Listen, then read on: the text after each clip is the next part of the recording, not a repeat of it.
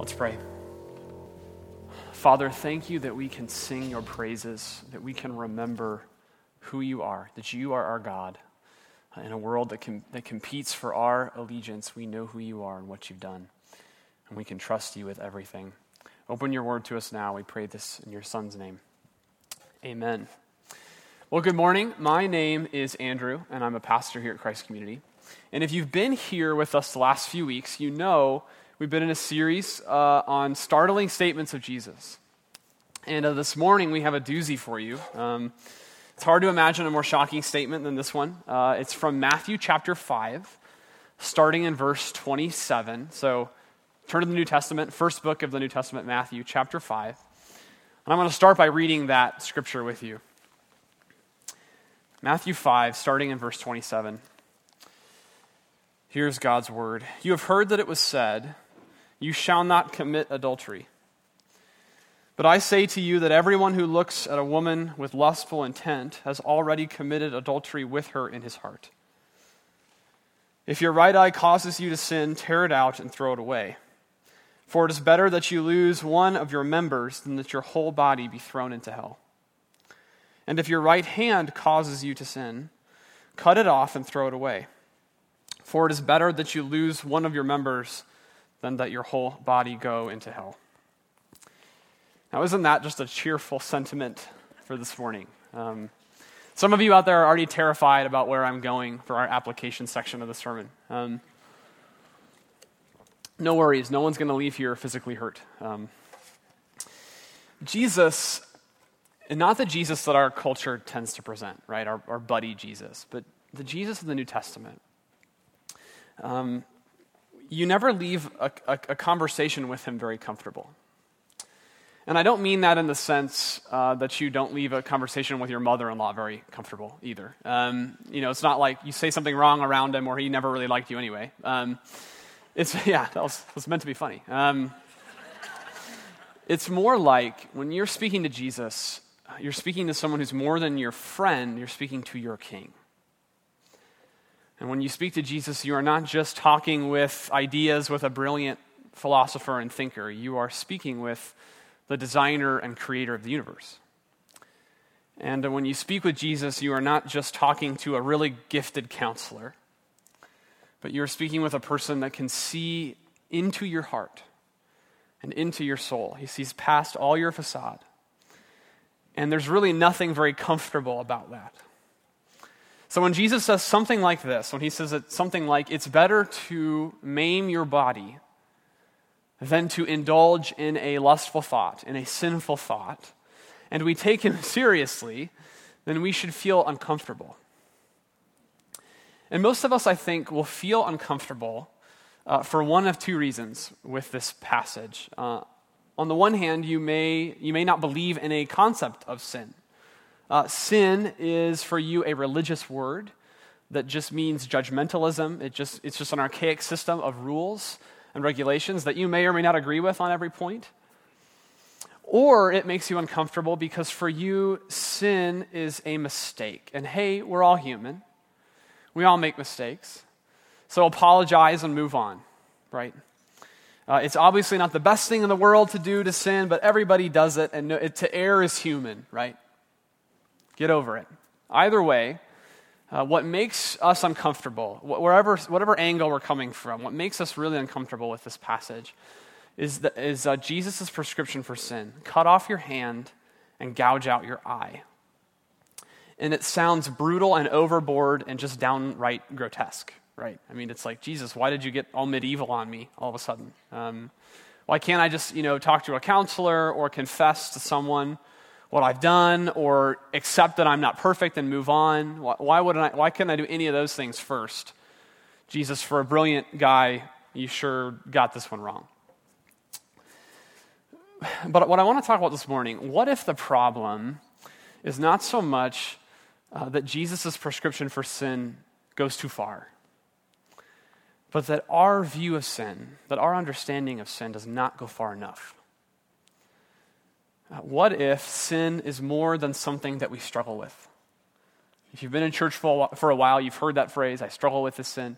What if it's something more than just struggling with it? What if it is something that is literally killing every one of us?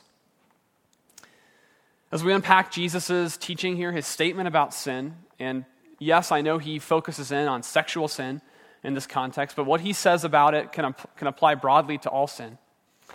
We need to answer 3 questions to truly understand why Jesus is saying what he is in this part of Scripture. So those questions are, and if you're taking notes, write these down. Question 1, what is sin? What exactly is sin? Question 2, in light of that, what do we do about it? What do we do about sin? And then finally, number 3, how are we freed from it? So what is sin? What do we do about it? And how are we ultimately freed from it? Okay, so first, what is sin? And this is a great question to start with, because this is exactly the question that Jesus addresses with the religious teachers of his day. They have names like the Pharisees, teachers of the law, scribes. Jesus had a lot of conflict with them, and they were the authority on sin at the time. They read the Bible, they knew it backwards and forwards, and their interpretation of sin, their concept of sin is what ruled the day. And our scripture today proves the point, because when Jesus starts teaching here, what he says is, you have heard it said, but I say to you. And what he means by that is, you have heard the religious people say this. Here's what I'm saying. Here's the true interpretation of God's will. So Jesus is putting himself directly opposed to these religious teachers. And so much of Jesus' conflict in the New Testament, if you've read it, with these religious people, is on this question: what is sin? For the Pharisees, to the teachers of the law, they interpreted sin this way. They read the Old Testament, you shall not commit adultery. That's from the Old Testament. And they read that to mean, okay, don't have sex with a woman who is not your wife. Don't have sex with a man who is not your husband. And if you avoid those things, then you are free from sin. That's how they viewed it. And sin for them, and maybe for some of us today, it was something that you do or don't do. It was an action. And as long as you chose the right actions and not the wrong ones, then you were good with God. And to that attitude, to that viewpoint, Jesus says this: I say to you that if you even think a lustful thought, if you even indulge your imagination in a fantasy about someone who is not your spouse, you have committed adultery in your heart.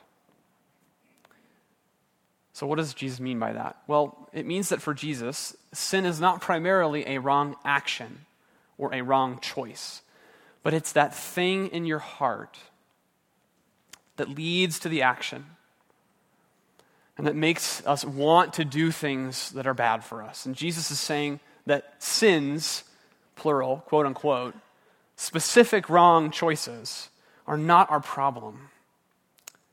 Sin, the power behind them, is the problem. Sins are nothing but the symptoms of a disease that the Bible calls sin. And if you think about that, you know symptoms don't kill people. Diseases kill people. Headaches won't kill you. They may make your life miserable, but they won't kill you. But the tumor that's causing them will. When we minimize sin, when we externalize sin like the Pharisees do, make it about action, we are prescribing aspirin for cancer. We are concerned with managing the discomfort of sin instead of saving our lives from it. We are resigning ourselves to palliative care, right? Pain control, pain management, so that we have a less painful, more comfortable, but just as inevitable death. That is what Jesus is saying. Long before you decide to have an affair, you are having one in your heart over and over and over again, and it is killing you. Now, we might object to that from Jesus and say, okay, I know I've got problems. Everybody's got problems. I've got problems. But it certainly doesn't feel like I'm dying right now. It certainly doesn't feel as dramatic, Jesus, as you are putting this. Well, symptoms vary tremendously, right? I mean, ask any doctor And they'll tell you that a patient's experience of discomfort can have little or nothing to do with the severity of their condition. Martin Lloyd-Jones was a doctor turned preacher in the last century. And he put it this way. He said, suppose there are two patients in a hospital. In one room, this guy's propped up in bed. He's laboring to breathe every breath. He's in acute pain and discomfort. He's desperately sick with pneumonia. You go in another room, and the other guy's lying flat on his back, reading a magazine. No distress at all, no acute symptoms, no pain, in total ease and comfort. And yet he is suffering from a disease that is eating out his insides. Now, regardless of their experience of the illness, of their symptoms, both men's lives are equally threatened. And Lloyd-Jones concludes by saying this: when it comes to sin, it is not the mode or the manner, but the fact that you are dying that matters. It is not the symptoms, but the disease that counts.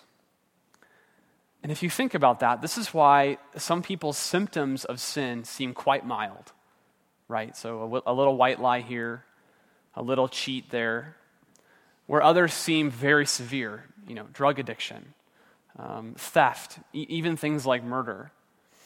But we are all infected the same. Sin, according to Jesus, is something inside everyone. It's something that has power over us beyond our control, that pushes us into self-destruction. It could be a slow, unnoticeable nudge, or it could be a painful, violent shove. But either way, we are all of us falling off of a spiritual cliff. But where is Jesus getting this? Why is Jesus so convinced of the destructive nature of sin? Where is this coming from? Well, because Jesus knows that human beings are not the product of a random process over time. Human beings are not blank slates, and we decide for ourselves what's right and wrong, and we decide for ourselves what's good and bad for us, and we decide for ourselves what's beautiful and what is ugly. He knows that is not what we are like. We were created. We were designed by a designer, a creator, a loving creator God. And like anything that has a design, if you ignore that design, if you go against that design, you destroy the thing that was designed, right? I have a car that I hate, and it's always got problems. And my wife can affirm for you that my personal holiness is challenged every week by this car. Don't ask her how, but just know that. When I take the car to the mechanic, which is fairly often, and the mechanic tells me, you need new brake pads. I may be frustrated that I'm shelling more money out for this car, but here's what I don't say to the mechanic. I don't say, well, that may be true for you and your car. But don't force that on me. I decide what is best for my car, what is good and what is bad. So thanks, but no thanks. Thanks for your opinion. Why don't I say that? Because my car has a design by a designer. And I can say until I'm blue in the face, my car doesn't need new brake pads. I'm going to decide what's good and bad for it. That will not change the fact that sooner or later, someday, I'm going to hit a wall. And sin is the exact same way. I was designed to live a certain way, to be a certain kind of person for my own good. And if I ignore that, it's like cutting my own brake lines. I'm going to total my life like I'm totaling a car. And hell, by the way, which Jesus brings up here, is the place where every human soul is totaled. That's why Jesus always links sin and hell. Hell is a translation of the word Gehenna in this passage, which is a real valley outside of Jerusalem at the time. And Jesus often used Gehenna as an image for hell because that's believed where the city burned its trash. And hell, like any garbage dump, is where everything goes that has lost its design, has lost its functionality, and can no longer serve any good purpose. Sin, then, is a piece of hell that lives in the human heart, says Jesus. And if it is not radically dealt with, it will so alienate you from your design and your designer that you will no longer be a human being. Much like a car is no longer a car once it is totaled. It's just trash. Hell is the place where God's design is completely abandoned, where joy can be neither given nor received, where there is no purpose for anything, where everything good and beautiful and meaningful about being human is gone forever. Jesus is not saying, stop sinning because it's wrong, you pitiful, ignorant moron. He's saying, stop sinning because it is literally killing you. It is destroying you. It is undoing you. And I care too much about you to let that happen. Sin is a cancer in every human heart. And if we don't grasp that, if we don't get that, if we don't believe that, we aren't just kidding ourselves according to Scripture. We're killing ourselves. And when you truly reflect on that teaching, the destructive power of sin, if you truly think about it, you know that it is true. You have lived this. Jesus uses the example of sexual sin in this context. And for good reason, because who in this room has not been affected, perhaps even quite painfully, quite seriously, by the sexual sin of someone else? How many marriages, how many families, how many relationships have been completely destroyed by an uncontrollable sexual desire? And I don't say that to condemn anyone, but you know that it's true. You look around you and you see the destructive power. Now, sex is a beautiful thing by God's design. It is good. God loves sex. It's his idea. But sin always does this. This is what sin does. It takes something that is good. It takes something that is beautiful, something that is useful, and it turns it into a deadly weapon that kills people. And we aren't going to spend a lot of time talking about sexual sin specifically here, but I know that this is a huge issue for our society. It is a huge issue for our church. It is a huge issue in our own hearts. I get that. So later this week, we are posting material on our website. It's material that can help some of you if you're struggling with sexual sin. I highly encourage you to check it out. I think it's posted there even right now. It'll be under Leawood News and Events on our website. But even if, with that in mind, even if lust isn't your main symptom, okay? Maybe your sin doesn't express itself in your sexuality as much, but it's corrupting something in your life. The way you look at yourself, the way you look at your family, the way you look at your job. Something is being corrupted by sin. And if it's so deadly, if it's so awful, that it literally represents hell in our own lives right now, what are we supposed to do about it? Question 2. Okay, Jesus, what do we do about it? What do we do about sin? And Jesus' answer in our passage is this: if your right eye causes you to sin, gouge it out and throw it away. If your right hand causes you to sin, cut it off and throw it away. In other words, when we come to Jesus and we say, what do we do about sin? His reply is, you do whatever it takes. Whatever it takes.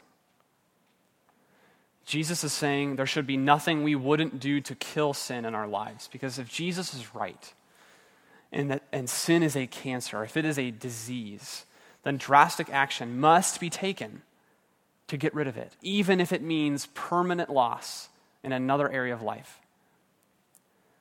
In Jesus' culture and time, the right eye and the right hand were symbols for the most useful instruments in your life. And it's not hard to imagine why. I mean, through your eyes, you see tremendous beauty in God's world.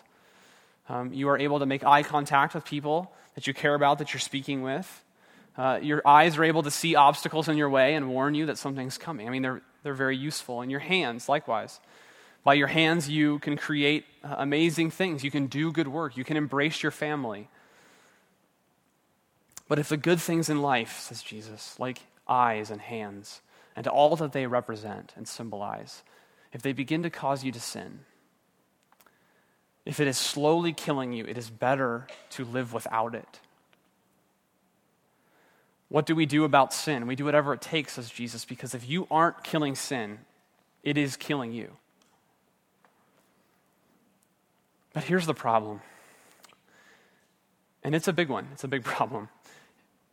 And this is why you can't interpret Jesus literally here when he says, gouge out your eyes and cut off your hands in this battle with sin. Because even if you cut off your hands, both of them, and even if you gouged out your eyes, both of them, would that stop the sin that lives in your heart? If you kept mutilating yourself to cut off every possibility of acting out sinfully, would that make you a better person inside? Would you not still be able to lust even if you couldn't see? Would you not still be able to lie even if you couldn't speak? Would you not still be able to covet, to want things that you shouldn't, that are not yours, even if you couldn't move? Here's another way of putting it.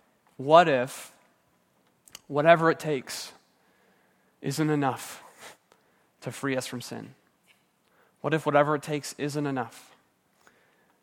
I would wager that everyone in this room struggles with a certain kind of sin more than others. And you've been fighting against it your whole life, it seems like, and you just can't stop doing it. It feels like you've tried everything, it's not enough. We need to remember something important in this discussion of sin. We are all spiritual addicts. We are all addicts. We are addicted to sinful things that even though we know and we've experienced that they are killing us, that they are killing our relationships, we don't care because we love this thing so much. For as deadly as sin is, every one of us loves it more than life itself at one point or another. Cocaine, like sin, is deadly in its own right. But what makes it so dangerous is that once you start, you can't stop. For some of us, it's a certain kind of pleasure that we can't get enough of. For others, it's a certain kind of approval that we can't get enough of. And for others, it may be success or acclaim or wealth or power. Whatever it is, you can't get enough. And literally, our hearts would rather stop beating than to live without this thing. And we could deny ourselves by all kinds of creative self-torture if we really put our minds to it. But what would never change, or so it seems, in this fight with sin is us not wanting it anymore. You might hear someone say, I no longer look at women lustfully, but every day I want to. How do we kill that? What do we do when our hearts love sin more than we love God? And this is a tension that Jesus does not resolve in this passage directly. But it is our last question. How are we freed from sin? How can we be freed from sin if our very heart is a part of the problem? And the straight answer, the simple answer, though not the easy answer, is you need a new heart. You need a new heart. And this, more than anything else, is precisely what Jesus came to do. Jesus experienced, he absorbed the disease and death of every sinful heart. He did not simply lose a limb or an eye in his fight with sin. His entire body was tortured and mutilated on the cross. He did not simply experience a piece of hell like we do when we sin. He entered hell completely. When he was abandoned by his Father, he entered hell. When he said, my God, why have you forsaken me? He experienced everything that we had invited into this world by our sin so that we would not have to, by trusting in him. In other words, when Jesus died, he purchased a new heart for us. A heart that instead of loving sin, can learn to love God more than anything else. It's filled with his love, this new heart. And here's how Paul puts it in Romans 5:5. He says, God's love has been poured into our hearts through the Holy Spirit who has been given to us. For while we were still weak, At the right time, Jesus died for the ungodly. For one will scarcely die for a righteous person, though perhaps for a good person one might dare to even die. But God shows his love for us in that while we were still sinners, Christ died for us. And what this means is, when you have the Holy Spirit, when you've trusted in Jesus and in his sacrifice, and you receive the Spirit, he is creating a new heart in you. And notice that the key difference between this new heart and the old one is that you are able to fully comprehend God's love for you. When Paul says God's love has been poured into our hearts, he is saying that the ultimate defeater of sin is not your effort. It's not even your love for God. It's God's love for you. And when you grasp that, when you see on the cross God's love for you, when you could never deserve it, you begin to see how much it cost God to free you from sin. And you begin to see how extremely awful sin must be if it must kill God in order to be killed. And it begins to lose power over you. And when by God's Spirit the human heart can grasp the vastness of God's love, while we were still sinners, while we were still liars, while we were still idolaters, while we were still adulterers, sin's power is undone in us, and the war we're fighting is over. Now, I say all that, but I know that for most of us in here, even if you're a follower of Jesus and you trust him and you have his Spirit, you don't feel that freedom. You don't feel that freedom that I'm talking about. And in a sense, where you still feel addicted to certain parts of sin. But here's the fundamental difference between the human heart and the regenerated heart, between the sinful heart and the new one. Because in both hearts, sin is still fighting tooth and nail. But in the sinful heart, sin is always advancing. It is always winning. It is always killing. But in the regenerated heart, in the new heart, sin is always retreating. It is always losing. It is always dying. The battle continues, but because of Jesus, the war is over. And it may not be completely over in our lives until Jesus comes back and we are resurrected in the age to come. That may be so, but sin will die just the same. And it's only from this vantage point, on the other side of the cross, that Jesus' teaching on killing sin makes any sense. We must do whatever it takes in our fight with sin because Jesus did whatever it took in his fight with sin. And in his victory, and his victory alone, we have victory. In his freedom, we have freedom. In his love, by his love, we are able to begin to love God. And there is a tremendous hope in that because in the most loving sense that I can mean this, God is not satisfied with who you are right now. He is not content. He will never be content with any of us until we are perfect, until we are exactly as we were designed to be and we are completely free from sin. And that is exactly what he promises to do. C.S. Lewis, in Mere Christianity, he talks about God's desire to make us perfect this way. He says, when I was a child, I often had a toothache, and I knew that if I went to my mother, she would give me something which would deaden the pain for that night and would let me get some sleep. But I did not go to my mother. And the reason I did not go was this. I did not doubt she would give me the aspirin, but I knew she would also take me to the dentist in the morning. I could not get what I wanted out of her without getting something more, which I did not want. I wanted immediate relief from pain, but I could not get it without having my teeth set permanently right. I knew those dentists. I knew they started fiddling about with all sorts of other teeth which had not yet begun to ache. They would not let sleeping dogs lie, and if you give them an inch, they will take a mile. And Lewis concludes that by saying, our Lord is like the dentists. If you come to him, he will certainly grant you immediate relief from your sin. But he's after your whole heart. He will not stop poking and prodding at your sin until you are fully what you were designed to be. We will kill sin with him in this fight, and honestly, it will hurt. It will hurt like getting braces set.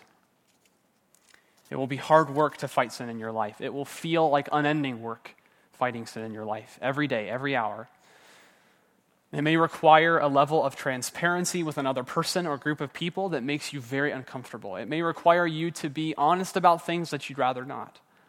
It may require you to give up rights that you'd rather keep. It may, in Jesus' words, cost your right hand and your right eye. We could talk about how to fight sin all day, but here's the point. You will never have to lose more than Jesus did in your fight with sin. And you will never fight that fight alone, ever.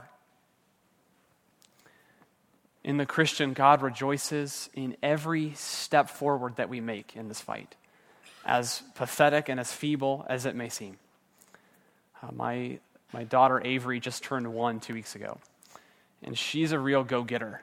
I can tell already. She was walking at 9.5 months, which is really early and makes for a really busy life. I will never forget the first time that she stood between her mother and I, and she moved away from her mother's hands and stumbled into mine. The first time she walked. And I have never seen, I'll tell you, I've never seen a more awkward, jilted, terrible walk in my life. I mean, it was not pretty to look at. But we've never felt more joy than in that moment. And this is how God sees us in our fight with sin. Our hearts inch closer to God, and it's painful work. And like any good parent, though God delights in our initial stumbling, he will not be satisfied until we are mature, walking adults. But here's the point. For the Christian heart that struggles in a fight with sin, and we all do, God is so easy to please, but he is so hard to satisfy. And would you want anything else, anything less from your Father?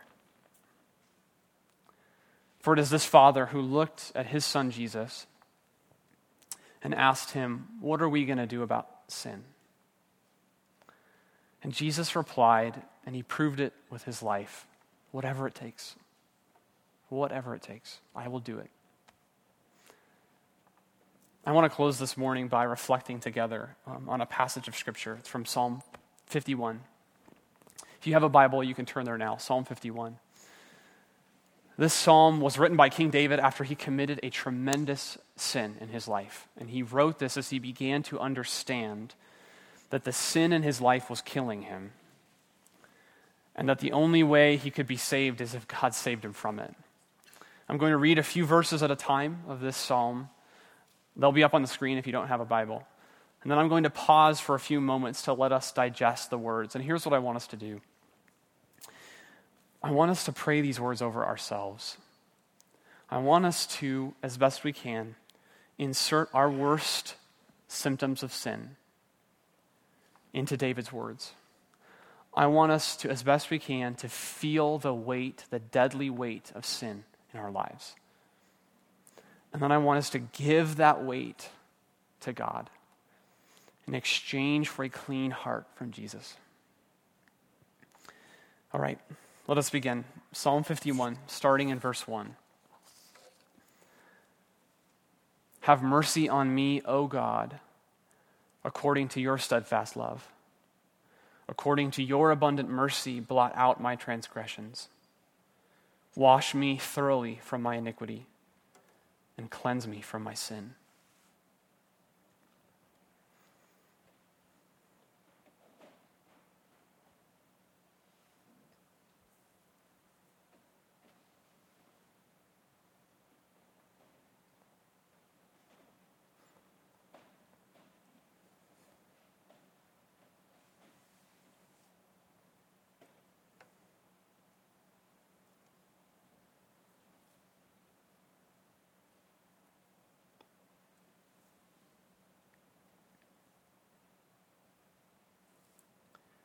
For I know my transgressions, and my sin is ever before me.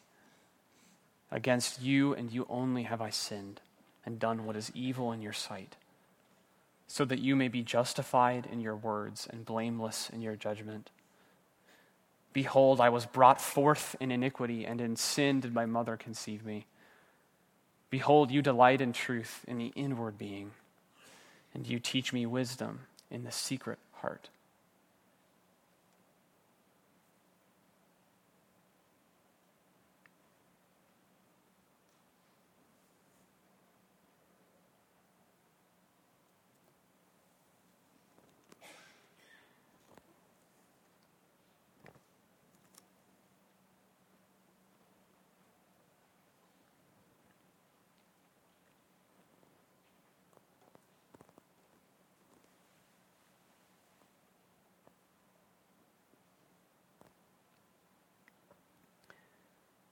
Purge me with hyssop, and I shall be clean.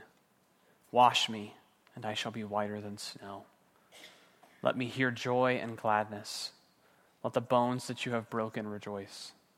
Hide your face from my sins and blot out all my iniquities. Create in me a clean heart, O God, and renew a right spirit within me. Cast me not away from your presence. Take not your Holy Spirit from me. Restore to me the joy of your salvation, and uphold me with a willing spirit.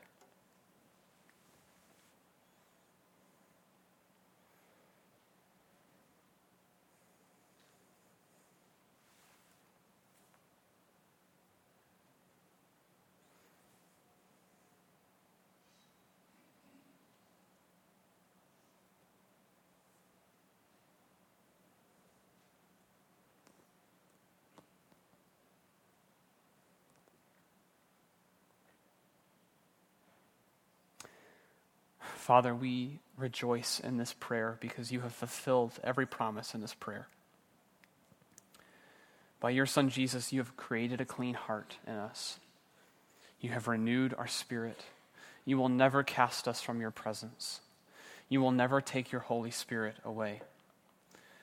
Because through your Son, you made us your children again. You restored us to the life we were designed to live. And you promise to never leave us or forsake us in this battle we have with sin. And one day we know you are going to completely defeat it. We rejoice in that. We pray all this in Jesus' name, our victor. Amen.